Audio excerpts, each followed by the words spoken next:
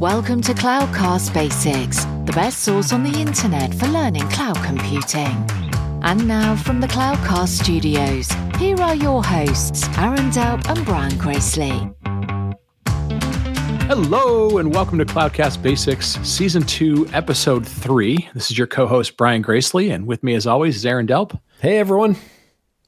Aaron, today we're going to talk about how to use the cloud computing to reduce risk. So we talked about reducing costs in the last one. Why don't you kind of walk us through the framework that we think about in terms of the different ways we can reduce risk? Yeah, absolutely. So we have 4 points in the framework today, but also risk has an additional thing we need to think about.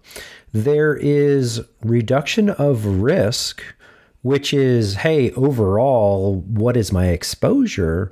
And versus what you had before.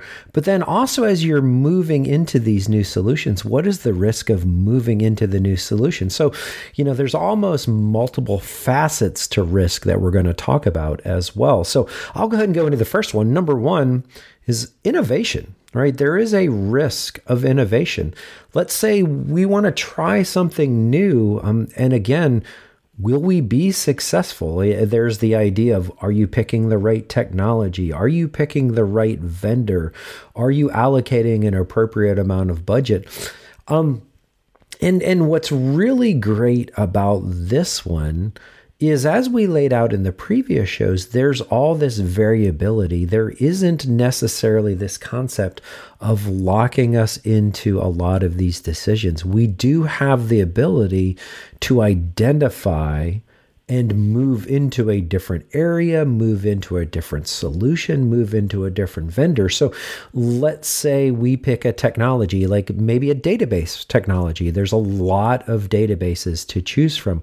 Well, maybe that type of database we've chosen isn't optimized for the solution we want. And so this is a way to, again, think about, how can I minimize risk as I'm moving forward into these new solutions? Absolutely. Absolutely. The second thing we have on the list is what I'll call sort of risk of planning. We've all likely been in groups where, somebody sets a big goal. We go through a big planning process. How are we going to get there?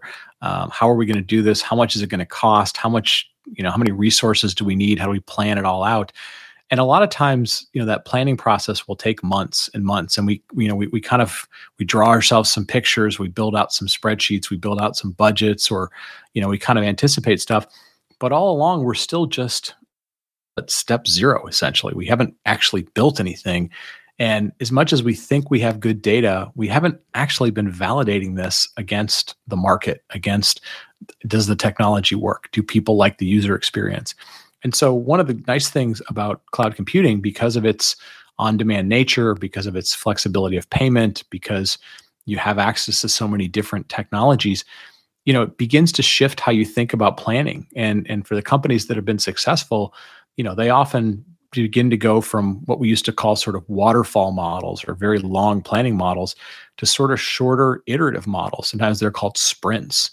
And ultimately what they're doing is they're going, yes, we have a big picture. We have some ultimate goals, but we're going to kind of, begin building right now. We're going to build the first couple of steps. We're going to validate if they work.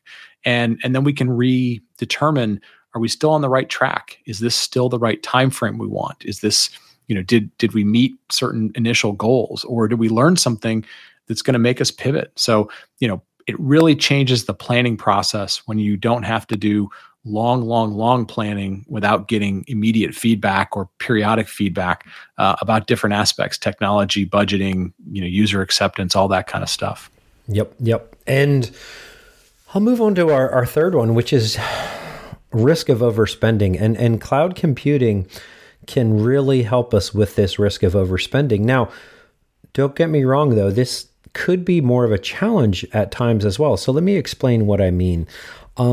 Historically, what would happen is we would have to do a certain amount of planning like we did in the previous step. Then it was time to go procure something. And maybe historically we would procure it to a certain size, both initially for maybe that proof of concept. But then as the business seeds grow, we have to project those out. And sometimes those models are accurate, sometimes they're not. And so having a project that is extremely successful is as risky, even though it's what everyone wants, it is as risky as a project that is under successful as well. So this idea of how can we match what we're spending to the service as the service grows. Again, this could be very challenging at times, depending on the tools we use, depending on the architecture. And this is where we have to constantly, as business owners, stay aligned and really align the thought process of what we're building versus the plan. And I like that concept, Brian, again, of breaking the plan down into smaller chunks, because then we can match the risk and the spend to the plan at any given time. Yeah, absolutely. Or you can parallelize things or figure out other ways to go about solving it. The last one that we've got in our sort of list of types of risk that you should be looking at is what I'll call risk of failure. And Aaron mentioned in an earlier episode this idea of sort of fail fast or iterate fast. The reality is, look, you're going to have failures in business. You're going to have failures in life.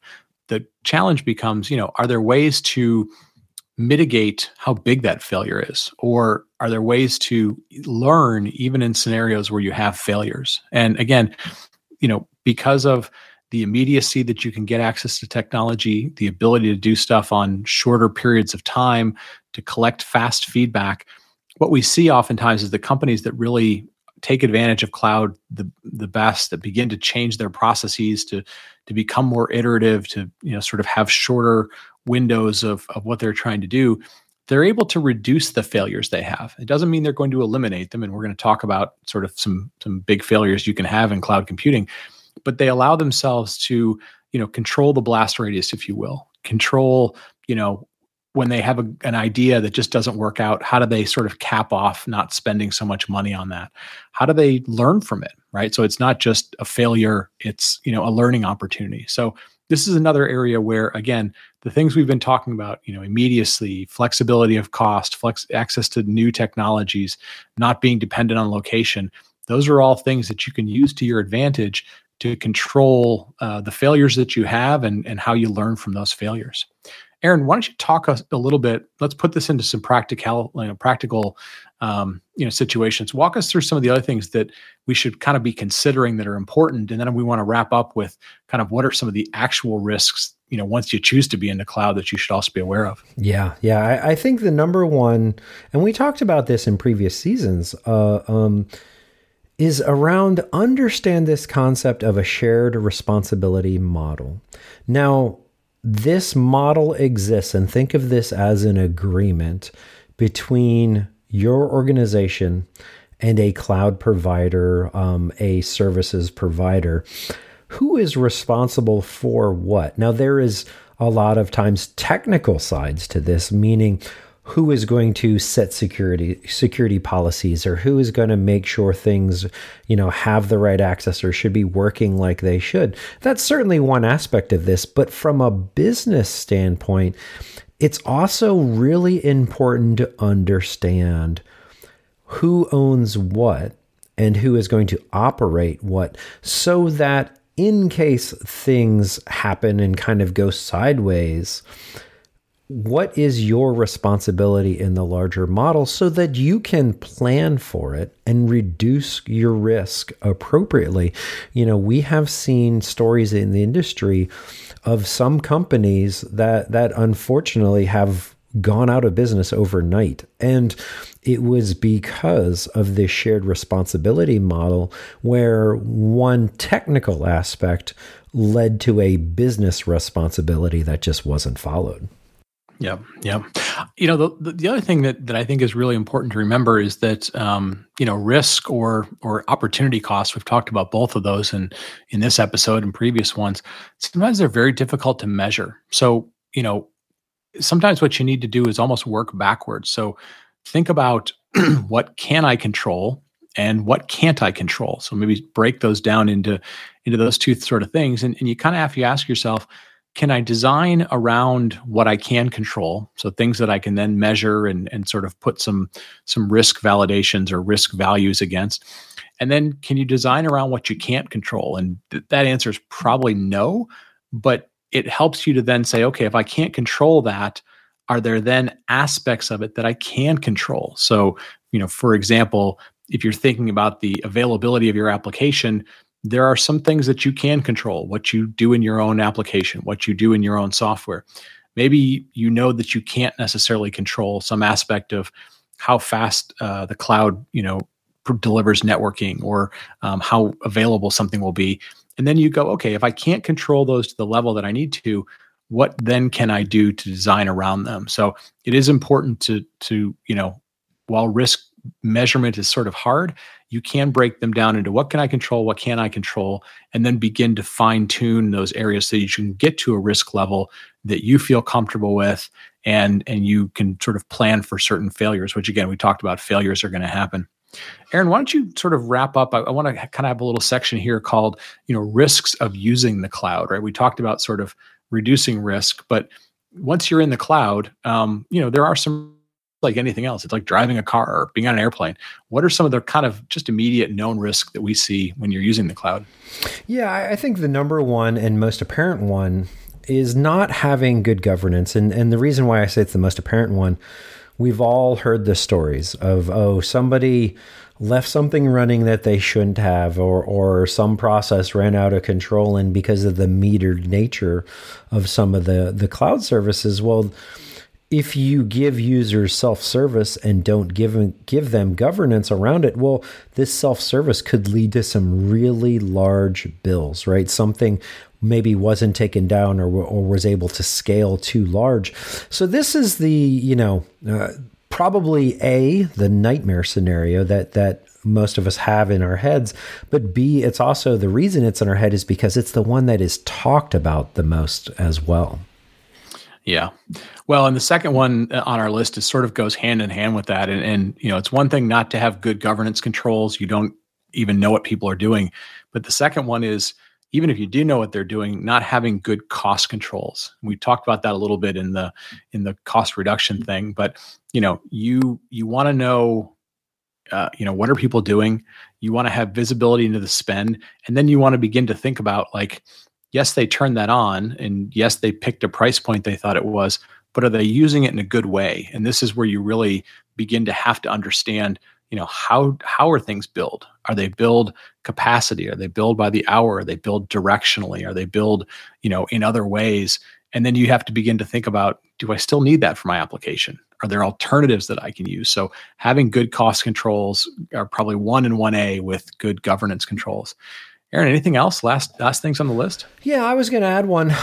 So in addition to the shared responsibility model that we talked about earlier, something else to consider when you're talking about risk, and especially around what you can and can't control from a design standpoint, make sure you understand there is this concept of SLAs, service level agreements.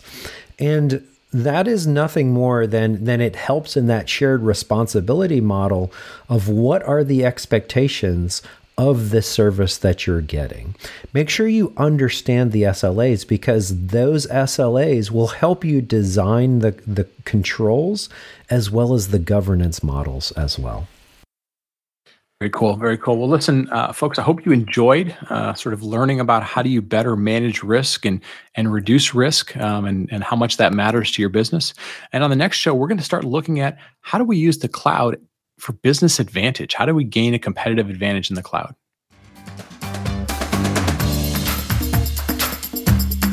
Thank you for listening to Cloudcast Basics. You can find all the show details at cloudcastbasics.net or in your favorite podcast player.